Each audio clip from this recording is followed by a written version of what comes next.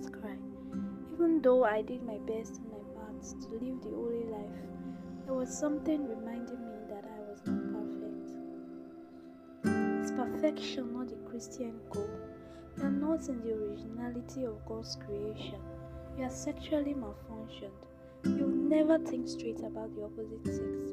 You've been corrupted. You've defied yourself. I admit it. I'm broken.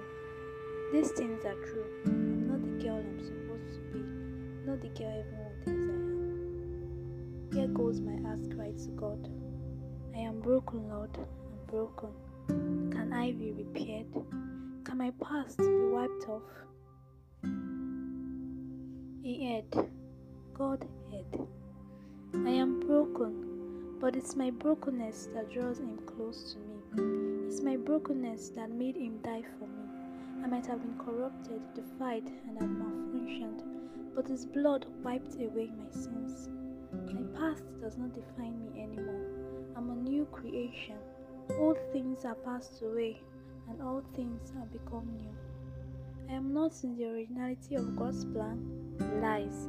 God makes and molds me after His image, after the likeness of His Son. Perfection is not the goal. It's living for Jesus and loving Him. And in loving Him, I become perfect.